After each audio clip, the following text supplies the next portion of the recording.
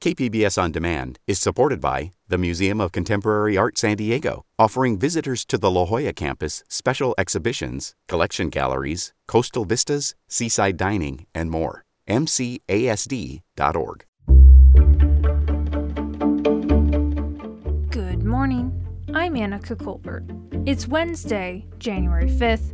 Surging daily COVID-19 cases. More on that next, but first, let's do the headlines.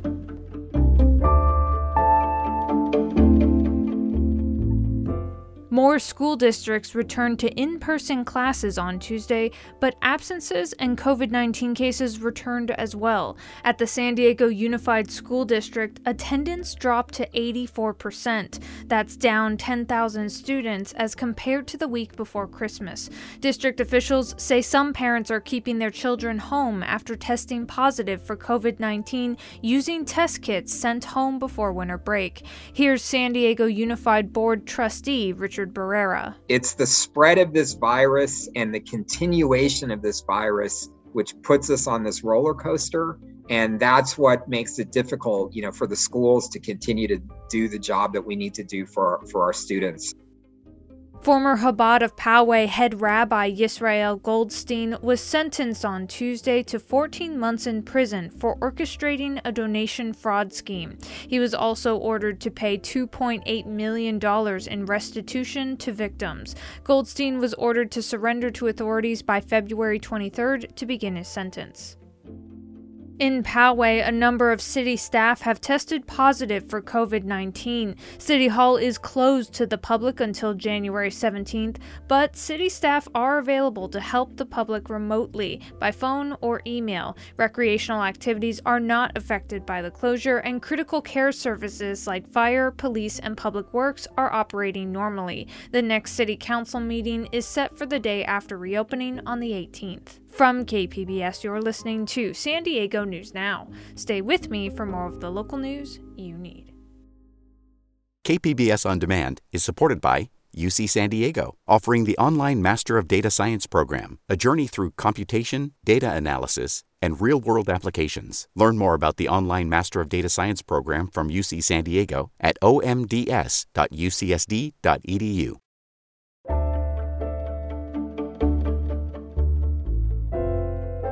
San Diego County is seeing a huge jump in COVID-19 cases and hospitalizations.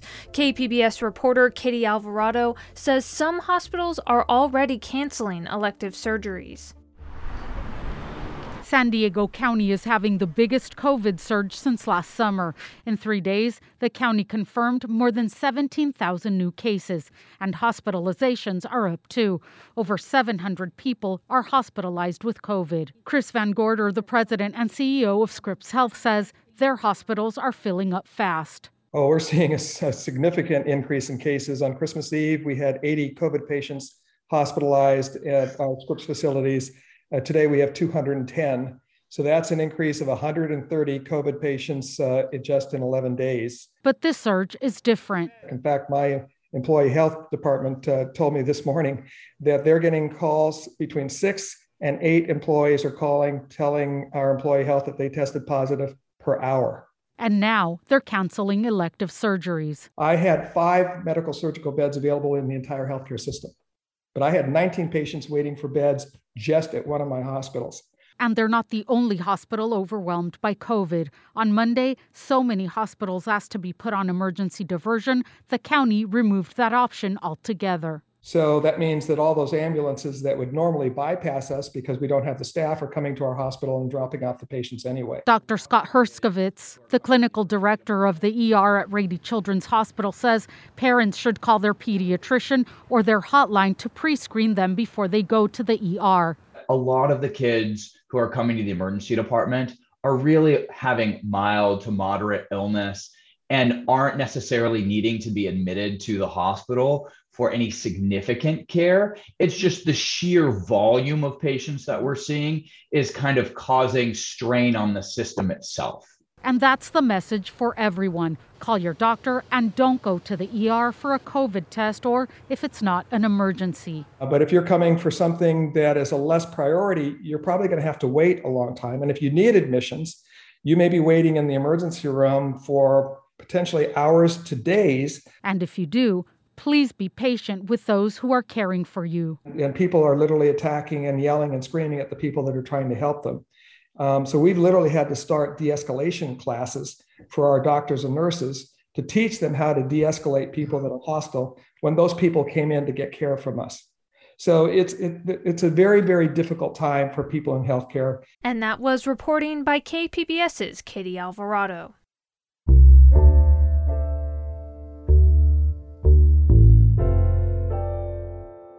9 service members drowned when their amphibious landing craft sank off the coast of San Diego in July of 2020.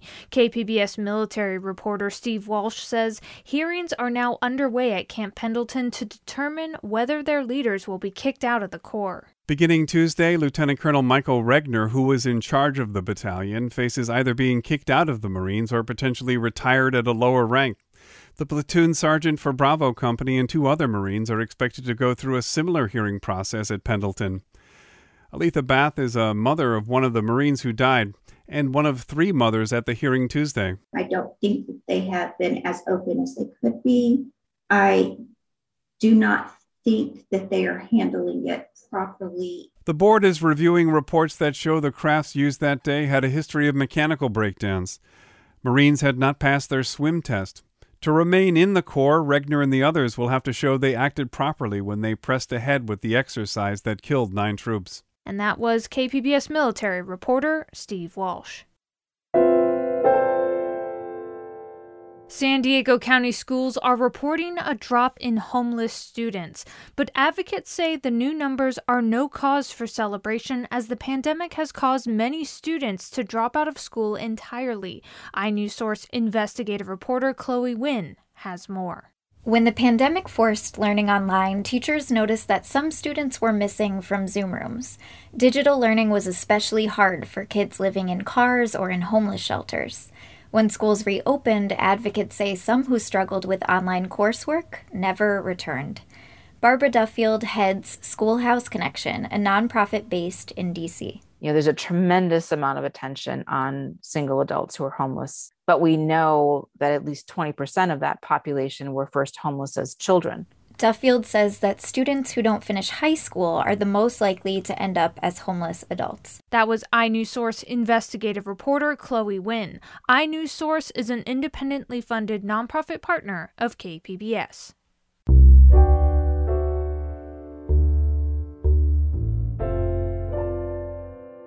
While the pandemic has ravaged much of the cross-border economy, Tijuana's maquiladora industry has flourished. KPBS border reporter Gustavo Solis tells us what's behind this boom.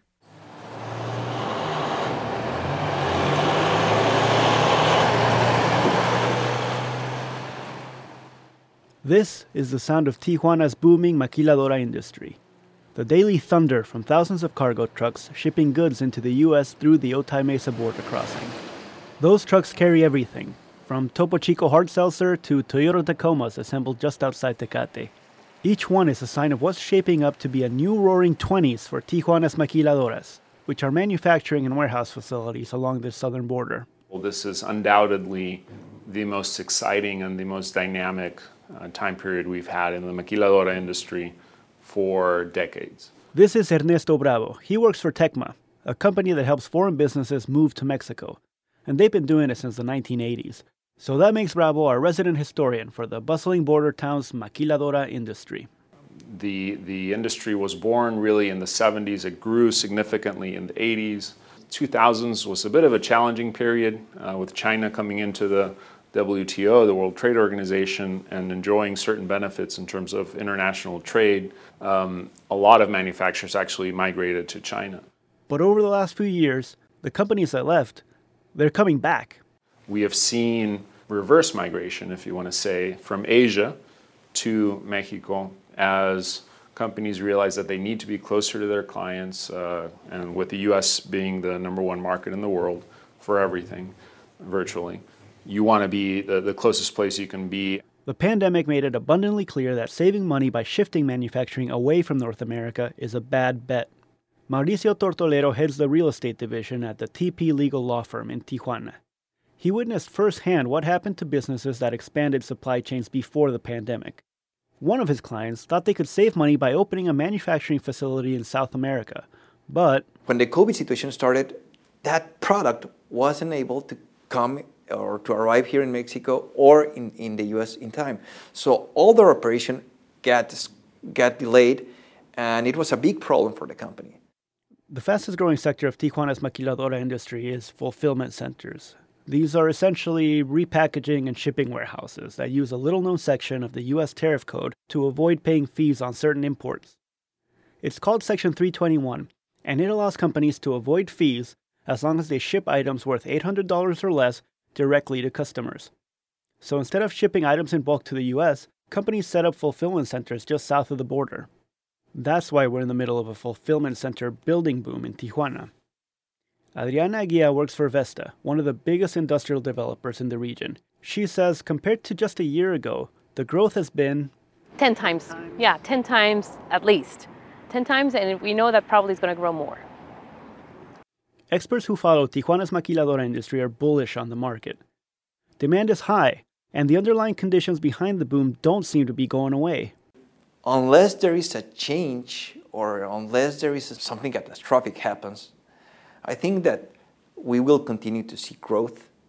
But there's at least one big potential roadblock, and that's Tijuana's infrastructure. Businesses need stable sources of water and power to run warehouses.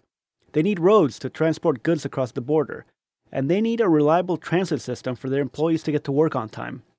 Historically, Tijuana has not invested in infrastructure, and that could come back to haunt the city. What needs to happen now is a lot of will from governments and business people to put on investment into the infrastructures of the cities, because if we keep on growing and there's no more roads and security and lighting and everything that the city needs in order for keep on the growth, it's going to collapse. But for now, expect the trucks to keep on rolling at Otay Mesa. And that was KPBS border reporter Gustavo Solis. Coming up, with over 7,000 military veterans serving time in California prisons, the state is trying to better serve them by housing them together. It's not so much we want to see murals and we want to see flagpoles. That's just the surface level. We're trying to get deeper than that and really prepare people to get out of here. More on that next, just after the break.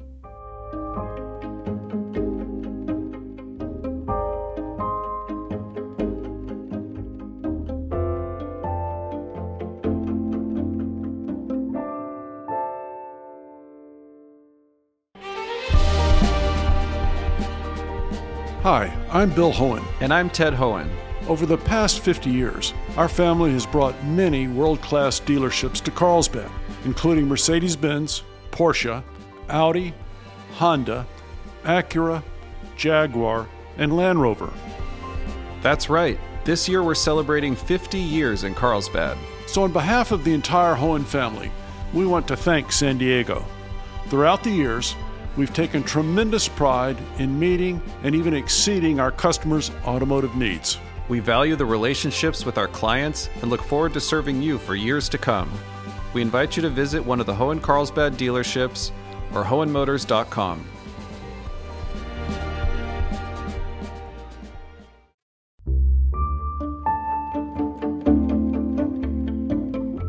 Nearly 7,000 military veterans are in prison in California, spread out across 34 different institutions. Now the state is trying to better serve them by housing them together. It's opened what state leaders say will be the nation's largest prison yard just for incarcerated veterans. Lucy Kopp reports for the American Homefront Project. In 2014, Ron Self, a decorated Marine Corps veteran, was serving a life sentence at San Quentin State Prison for attempted murder when he attended a self-help class. I was in a program called Victim Offender Education. This program offered participants a chance to share their traumas as a way of healing their past. When it was Self's turn, an experience from combat came to mind first. I shared probably my most significant traumatic event that culminated in me putting a bullet in one of my men's head who just got blown up with an RPG. When Self finished sharing his experience to the circle, it was crickets. People just didn't know how to respond. They were all civilians. They've had other hugely traumatic, but nobody knew how to deal with that. This was one of many instances that led Self to a firm conclusion. We need our own program. Self envisioned a prison yard dedicated to veterans, and later he founded an advocacy group to lobby for it. This past May, his vision became a reality as California prison officials cut the ribbon at the state's correctional training facility, the first prison in California to designate a yard just for veterans. More than a dozen states have separate prison dorms for military veterans, but the California Department of Corrections and Rehabilitation says that this will be the largest veterans hub in the nation, eventually housing up to 1,200 incarcerated veterans. Getting the whole state to acknowledge that we're going to be the veterans hub is what we're going through now, and we're in the final stages of it. That's Captain Jose Ortega. He oversees the hub and says the goal is to provide veterans inside the system with everything they'd be able to get on the outside. Job trainings, vocations, higher education, their benefits. The hub also looks different from most prisons. A mural on the yard depicts the famous World War II scene of Marines raising the flag at Iwo Jima. Sergeant Matt Dyer, who works on the yard, isn't a veteran, but he has an American flag tattooed across his forearm. And he says the mural and the daily rituals are designed to restore a sense of patriotism and duty. We do raise the flag and lower it every morning and evening, play taps and reveille in the morning and at night inside our housing unit. Still, the purpose of the hub is much bigger than just restoring military tradition. Mark Wade is an incarcerated veteran at the hub and the veteran liaison, responsible for communicating between his peers on the yard and prison officials. It's not so much we want to see murals and we want to see flagpoles. That's just the surface level. We're trying to get deeper than that and really prepare people to get out of here. Part of preparing people to get out of prison is connecting them to their VA benefits. In order for vets to qualify, they need a medical exam. And with so few VA providers, trying to get an appointment can take years.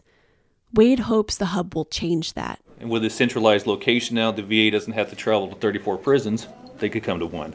As VA logistics are finalized, Wade and the 145 veterans on the yard have begun setting a tone of unity, starting with adopting the logo of the Black Sheep Squadron. Okay, there's a Marine Fighter Squadron in World War II that was made up of all the pilots that nobody else wanted, but they turned out to be the most successful combat squadron in World War II. Wade says veterans at the hub can relate. Society didn't want us. We're in prison, but we're going to overcome our past, band together to do what's right, to serve, and live honorable lives now. There's little data on whether housing incarcerated veterans together makes it less likely they'll end up back in prison after they're released. But California corrections officials say they'll begin tracking that. And Wade says that will be the true test of whether the Veterans Hub is a success. That was Lucy Kopp reporting from Los Angeles. This story was produced by the American Homefront Project, a public media collaboration that reports on American military life and veterans. Funding comes from the Corporation for Public Broadcasting. That's it for the podcast today. Be sure to catch KPBS Midday Edition at noon on KPBS Radio, or check out the Midday Edition podcast. You can also watch KPBS Evening Edition at 5 o'clock on KPBS Television.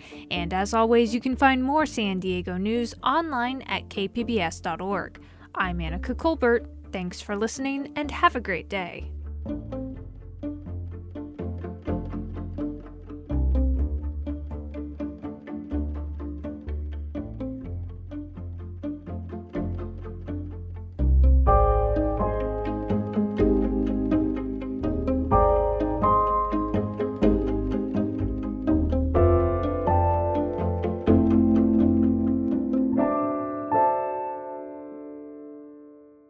KPBS On Demand is supported by Marrokal Design and Remodeling, helping homeowners with their home remodeling needs. From ADUs to custom kitchen remodels and room additions, Marrokal Design and Remodeling designs and builds your dream home. Learn more at trustyourhometous.com.